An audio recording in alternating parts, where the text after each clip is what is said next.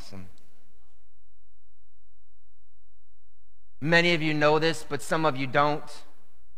This week on Thursday, I get to leave for a 10-day trip to the Holy Land.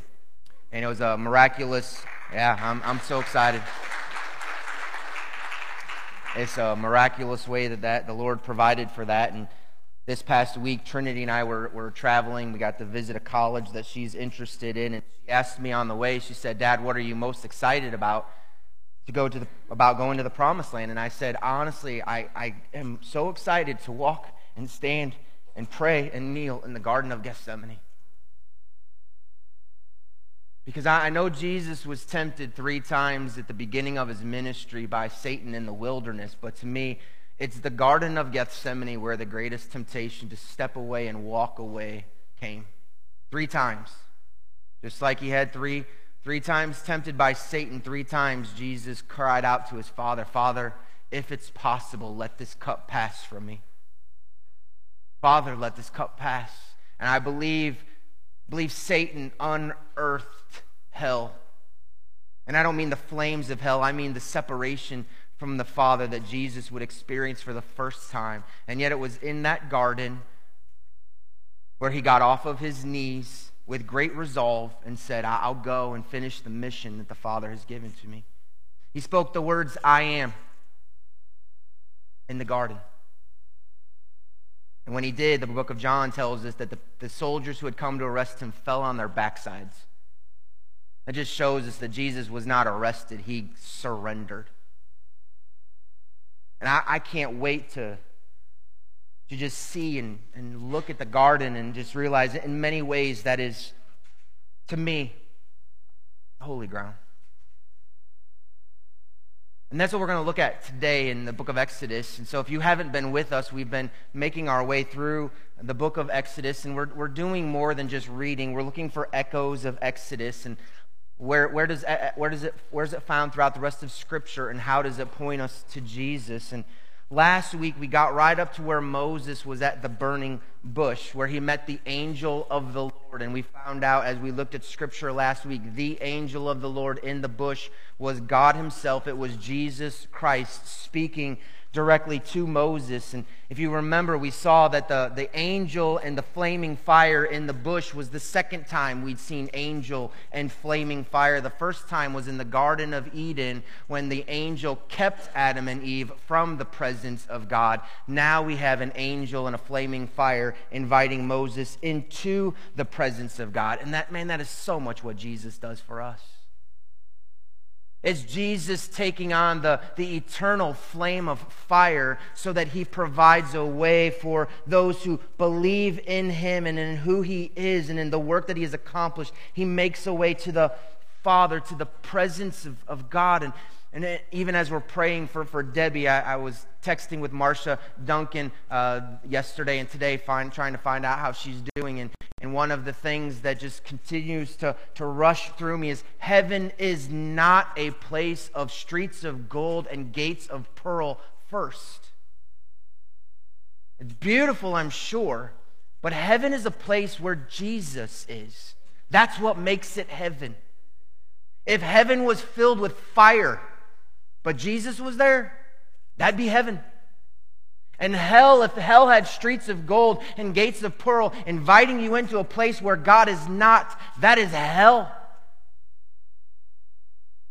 As we see those we love leave this world into eternity, we don't rejoice that they're walking on streets of gold. We rejoice that they're in the presence of God, and that's only because of who Jesus is. So let's go back to the interaction of Moses at the burning bush, verse number 5 of Exodus chapter number 3. We read this last week. We're just coming back to it again in verse number 5. It says, "Then he said," this is the angel of the Lord speaking out of the bush to Moses, "Do not come near. Take your sandals off your feet, for the place on which you are standing is holy ground." And he said, "I am the God of your father, the God of Abraham, the God of Isaac, and the God of Jacob." And Moses hid his face, for he was afraid to look at God. So this angel is calling bidding Moses into the presence of God, but as he comes, he can't stay the way he is. He has to take his shoes off. Why? Well, because those shoes would have walked on unholy ground, and you can't walk into the presence of the Father if you're unholy.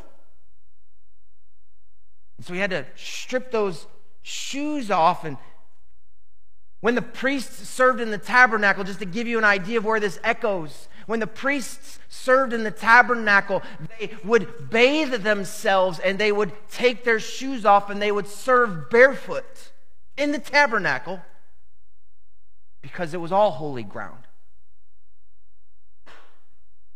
And yet when you think of, like, well, how does this point us to Jesus? Oh, this is so, to me, it's so exciting because we see this Old Testament principle of coming close to God. You've got to change the external, which is why the cleansing of the hands and of the feet was so important.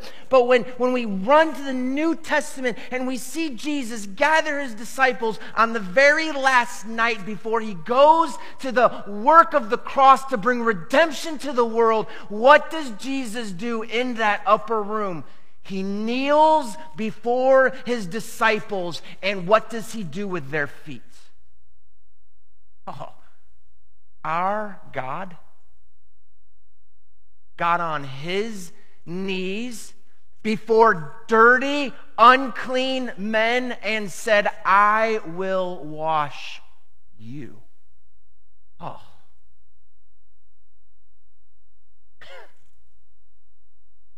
There's no demand to say, take your shoes off now, because the cleansing that we need is not an outward cleansing. The cleansing we need is the cleansing of the heart, and only Jesus can do that. But he joyfully does that for anybody who wants to come close. If you remember what Peter said as they were in that upper room, Peter said when Jesus approached, don't wash my feet. And what did Jesus say? If I don't wash your feet, you could have no part of my kingdom. Hey, if Jesus doesn't wash you, you get no part of the kingdom. And so Peter said, well, great then, head to toe, give me a bath. And Jesus said, no. Once I wash you, you are completely clean.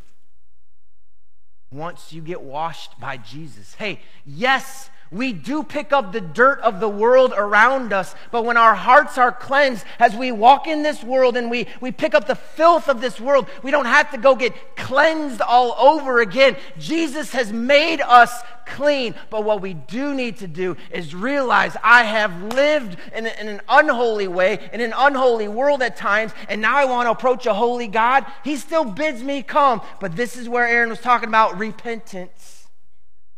The closer you get to God, the more he's going to show you what needs to change.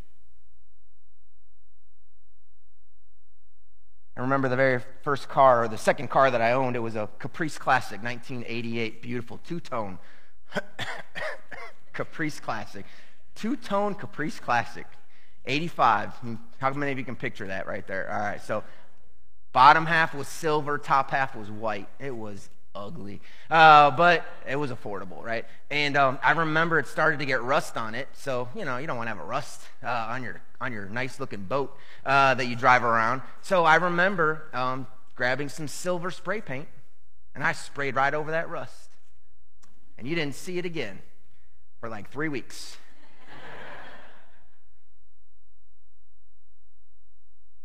But those of you who would understand auto body shop work, you've got to get rid of get down to the metal, and then sometimes you got to bring in some bonding, yeah, right? And then you can repaint it and it doesn't rust. Can I tell you something? We watched 4 people get baptized today. You know what some people's mentality of baptism is? Well, when I wanna start living for Jesus again, hey, baptize me again. Let's remember what Jesus said. Once I baptize you, you are clean. Or once I clean you, you are clean. This water This water doesn't provide an experience that all of a sudden you're going to change your life from one way to another once you've been saved. If you say, I was saved, I know I was baptized before, but I haven't been living the way that I should, baptize me again. An experience is not going to change you. Getting wet is not going to change you. Getting soaked in Jesus is what changes you. We can gather at the river, and lots of people could come in and get baptized who've been baptized many, many times. And listen, hey, if I'm standing at the Jordan River this week in Israel and they say, who wants to get baptized? I would gladly walk in there, but I already know this. This has nothing to do with my spiritual standing. That water was a profession of my faith when I was a young boy. I only need to be baptized once, just like I only need to be saved once, but I need to repent regularly and draw in. The beauty of Jesus is that he changes the script. Dirty hands and dirty feet no longer make us unclean in the presence of God. Hey, you could come to church today without washing your hands. You know, they couldn't do that in the Old Testament, right? You know that. But how many people walk in here with dirty hearts? We're talking about holy ground. What makes the ground holy? Joshua heard the same thing in the book of Joshua. He meets the commander of the Lord's army, and the commander of the Lord's army says, take off your shoes. With the place you are standing, that ground is holy. And Joshua drops off his shoes. Hey, listen, you know I'm going to the Holy Land, but let me tell you something. Joshua and Moses, when they were both told you're standing on holy ground, they weren't in the Holy Land. What made that ground holy? Where God was. You know what's really cool? When Jesus was going to go to the cross, he gathers his disciples, and at the same time when he washed their feet, he gives them instructions in John 14 and John 16 and says, I'm going to go away, but I'm going to send to you. I'm going to send the Comforter to you. I'm going to send the Holy Spirit to you. He's going to indwell you. Oh, whoa, hey, well, listen, did you hear that? That Jesus is going to send the Spirit of God is going to indwell you. And then when Jesus gathers his disciples before he ascends back, he says this, I'm going to send you to go make disciples throughout the entire world. And then he says this, I am with you to the ends of the earth. Okay, we got the Spirit of God is in you. Jesus has promised to be with you. Wait, what makes the ground holy? The presence of God. If you have the Spirit of God in you and you have the presence of Jesus with you, guess what that makes every place you walk? Holy ground. I'm going to go to the Holy Land. I'm on holy ground now because the presence of God is in me. This is a beautiful location. It's a beautiful building. This is not the temple of God. The presence of God is not in these four walls. The presence of God is in you. And when you come into this place, that makes this location holy ground. But so is your home when you go home. And so is your school when you walk in the halls. And so is your place of work when you walk into the locations where you work. You are a temple of God that moves from place to place to place. Do you remember when God called Adam and he said, be fruitful, multiply, and fill the earth with my glory? Failed. Noah, be fruitful, multiply, fill the earth with my glory. Failed. Abraham, I'll make you fruitful. And Abraham, through you, all the earth will be blessed. That's Jesus. And what does Jesus do when he ascends back? He sends the presence of God to the people. The people begin to spread across the world. And now that be fruitful and multiply command that man has failed at, God has fulfilled. And that's why there are Christians all over this world, which makes this world holy ground. I'm not worried about Jerusalem. I'm not worried about Israel. This world, wherever believers are, is holy ground. Wherever you are is holy ground. If you have the presence of God, if you are the temple of God, then everywhere you go becomes holy ground. You know I'm a Cowboys fan. I'll make that a big deal, but, like, I'm a Cowboys fan. Ushers, could we have a disturbance here. It's an unholy, demonic disturbance here. All right, you can't be calling out skins. Anyway, I've been to two places to watch a Cowboys game.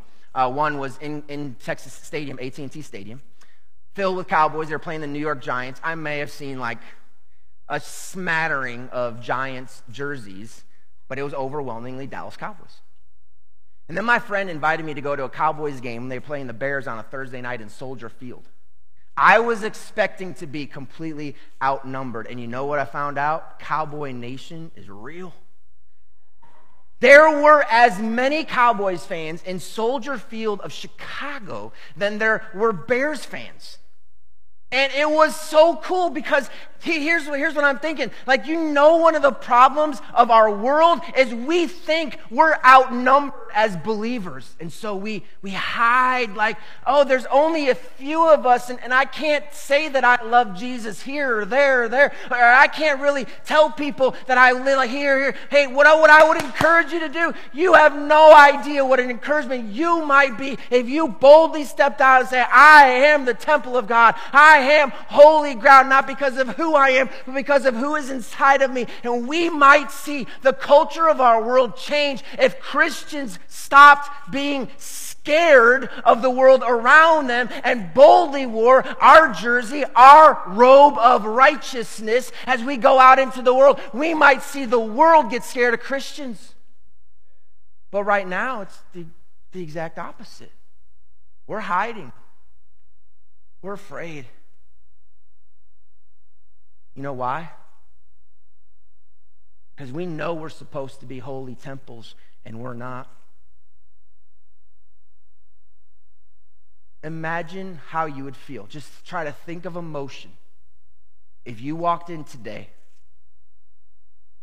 and there were beer cans littered along the front, cigarettes and drug needles just strewn about the front, pornographic literature all over, and you found out that a group of people had a party in our church, how upset would you be? This isn't the temple of God. This building is not the temple of God. You are. If I were to throw pornography on that screen, you'd fire me, right? Rightly so, you'd fire me, right? What about that little screen? This isn't the temple. You are. If I were to curse and scream and yell, you get rid of me. You can't do that and be a pastor. A pastor is a title. You're a temple. We are all temples. And just because you don't scream and curse and yell at people in the church, what gives you the right, or what makes you think that once you get into the car, it's okay to scream and yell and curse at people? Right? You're a temple. You are the temple. Where you go is holy ground. But I think so often we're afraid to step out because we know the truth. We're supposed to be holy temples, but we're not. I love what God says, because we already know what Moses' reactions are going to be, right? If you know the story, you know what Moses' reaction is going to be. But here's what God says. And go back to the verses. I'm going to read verse 6.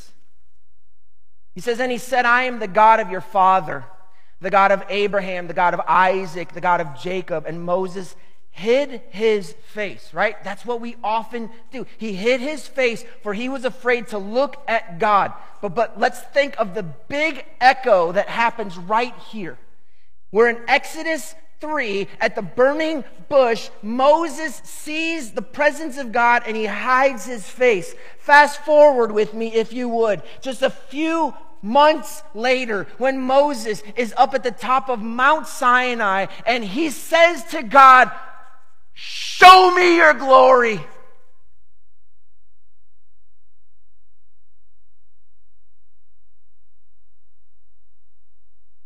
The same guy who hid his face has found the boldness to say to this flaming fire of an angel. Give it all to me. Show me your glory. And he sees just the trail of God's glory, and his face shines for the rest of his life.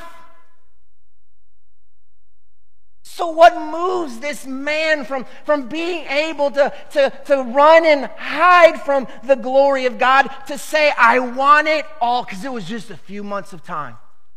It had nothing to do with his age, I'll tell you that. He's 80 years old.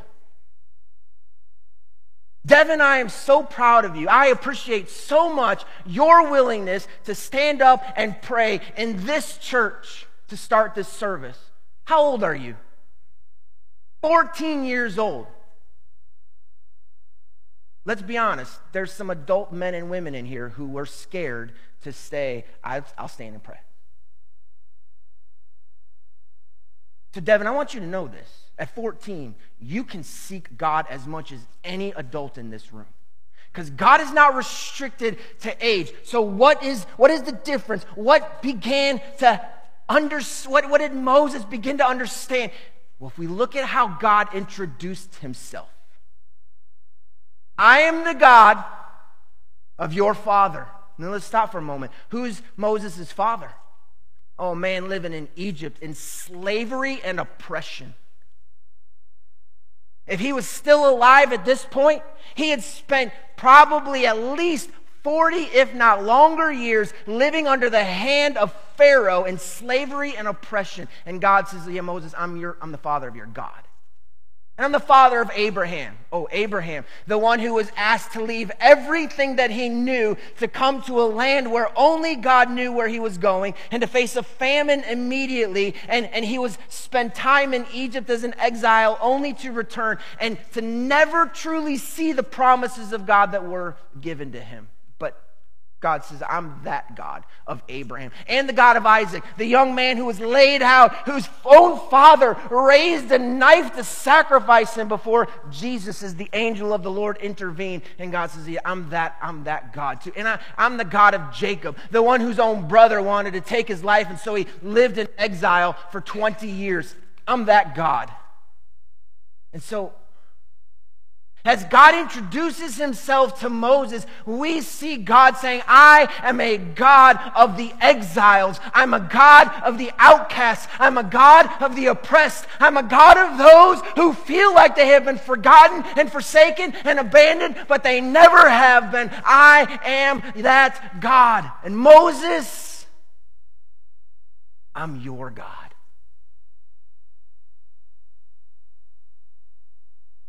And that led Moses on this journey to walk up a mountain and say, show me all your glory. And here's what I really believe. As Moses began to uncover God, he began to know God in a new way and in a fresh way. And the more Moses got to know about God, the more Moses wanted to know about God. And here's what I would encourage everyone in here. We will long to know God deeply only as we seek to know God daily. Because it may not be true in this church, although I'm sure that it could be applicable to this church in some areas. Many Christians, they want to show up on Sunday and see God work, move, and experience God, and then it's another week on Sunday before they feel like that again. Do you know why you have a hard time praying?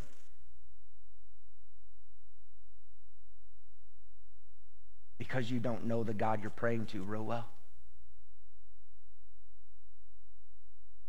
Do you know why when it's time to bow our head and close our eyes in church and the service is nearly over, and I say, go ahead and talk to God, there's this momentary desire, I want to talk to God, and as soon as you do, like, what are the other things that I need to do today? It's because we just honestly don't know God. because we show up for an experience without valuing the relationships sometimes. And again, I'm not trying to say that's what everybody's doing. I'm just saying I realize that as a whole in Christianity, we want the revivals on our time, in our way, right? So how much tomorrow are you going to pray for revival? Or are we just going to wait until we show up again together next Sunday? And what I really feel like is as Moses got to know who God was and he got to see who God was, he said, I want to know you more. I mean, like, forgive me. And again, I feel like I use my family every single week, and I don't like to do this, but like I'm traveling with Trinity this week to go visit a college, and we had 10 hours one way in a car and 10 hours back, and you can imagine how boring that is for an 18-year-old girl to travel with her 47-year-old father. 10 hours one way. Like, Trent, for real, like, we spent hours talking about the Bible. We spent hours talking about God. She would ask me questions and we would have this conversation. And at some point she said, you know, Dad, I really feel like everything changed when I just decided that I wanted to just read my Bible every day, and I love looking for Jesus.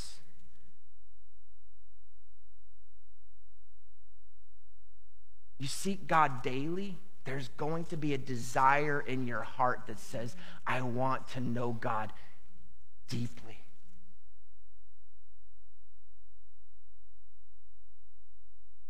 Our family, and I wasn't planning to say this, but our family went to the Jesus Revolution movie last night. And it's a movie about the hippie revolution turning to Jesus. And like, there were times where I was literally crying during that movie because I was just seeing the storyline is of a pastor who pastors just a small church, just a smattering of people who they do church the same way every week, and it's the same thing, and then all of a sudden a hippie shows up, but one who loves Jesus. And he does things different than the way that everybody else was used to. Long story short, that church fills up with a bunch of hippies, and the church people start to leave. And I sat there, and I know there's gotta be a balance of doing things right and in order in the church. I get that, but man, like, don't we sometimes just love to put God in this box? And when someone acts differently than what that box is like, we look at them like, what's wrong with you? Like, no, hey, what's wrong with me? I put God in a box. You can't put Jesus in a box. He is going to reach different people in different ways, and there's going to be sometimes you can rejoice about it, and there's going to be sometimes it's going to put you in a confused, awkward way like, who is this? Hey, he's a God you can't figure out. I would love to see this church see revival. I would love to see this church bring people in who don't fit into the church, to where we as a church says either we are going to be committed to reaching people where they are, or we're going to make them change to become who we are before we make them feel welcome. That is not how Jesus works. Did you have to change before you came to him? No, you come to him and he changes you. You'll find that out as you seek God deeply. I'm not even halfway done. That's what happens when you go off script. So I'm just gonna. Can you find the last? Hey, Trent, can you find the last bit of scripture? And I'll at least read that. It's Exodus 3:11 and 12.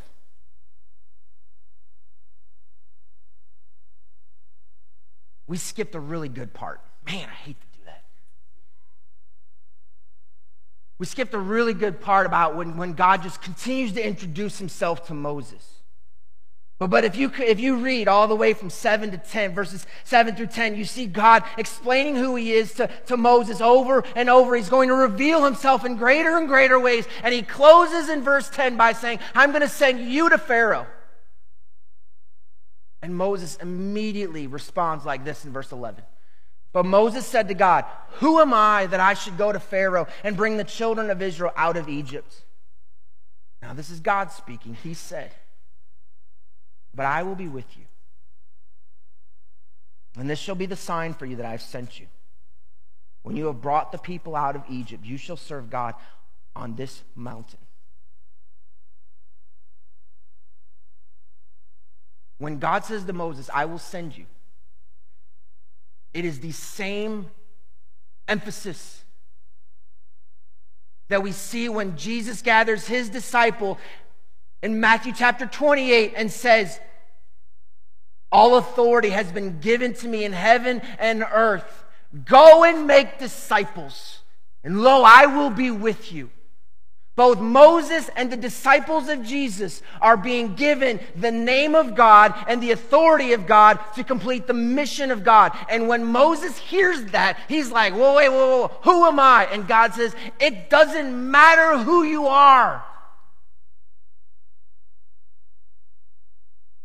We were sitting in the life group this morning, and Joanne very kindly and very transparently said, sometimes I struggle to share my faith. You know what? Hey, here's the thing. You have all authority with you. You go in the name of the Father with the presence of Jesus and the power of the Spirit, the same way that Moses went. And so immediately, I know as a preacher, I would stand up and say, hey, who you are doesn't matter, but whose you are does. And so just go. No, because here's the cool thing. When Moses tells God, I can't do it, God continues to reveal himself to Moses. And here's the thing. If Moses would have simply said, yes, sir, God, after verse 10, when God said, I'm going to send you to Pharaoh. Yes, sir, God, I'm going to go. You know what we don't have in the scripture? We don't have the name of God. We don't have Yahweh explained to us. Because it is when Moses says, I can't go, where God begins to reveal who he is. Oh, wow. And it's when Moses says, but my mouth, I can't talk. And God says, I made your mouth. We wouldn't have that little nugget of truth in our Bibles if Moses wouldn't have said, I can't. So here's my encouragement. We're called as disciples to go make disciples. When you feel like I can't, that's okay. Have a conversation with God. And let him begin to reveal himself to you in a new, fresh way.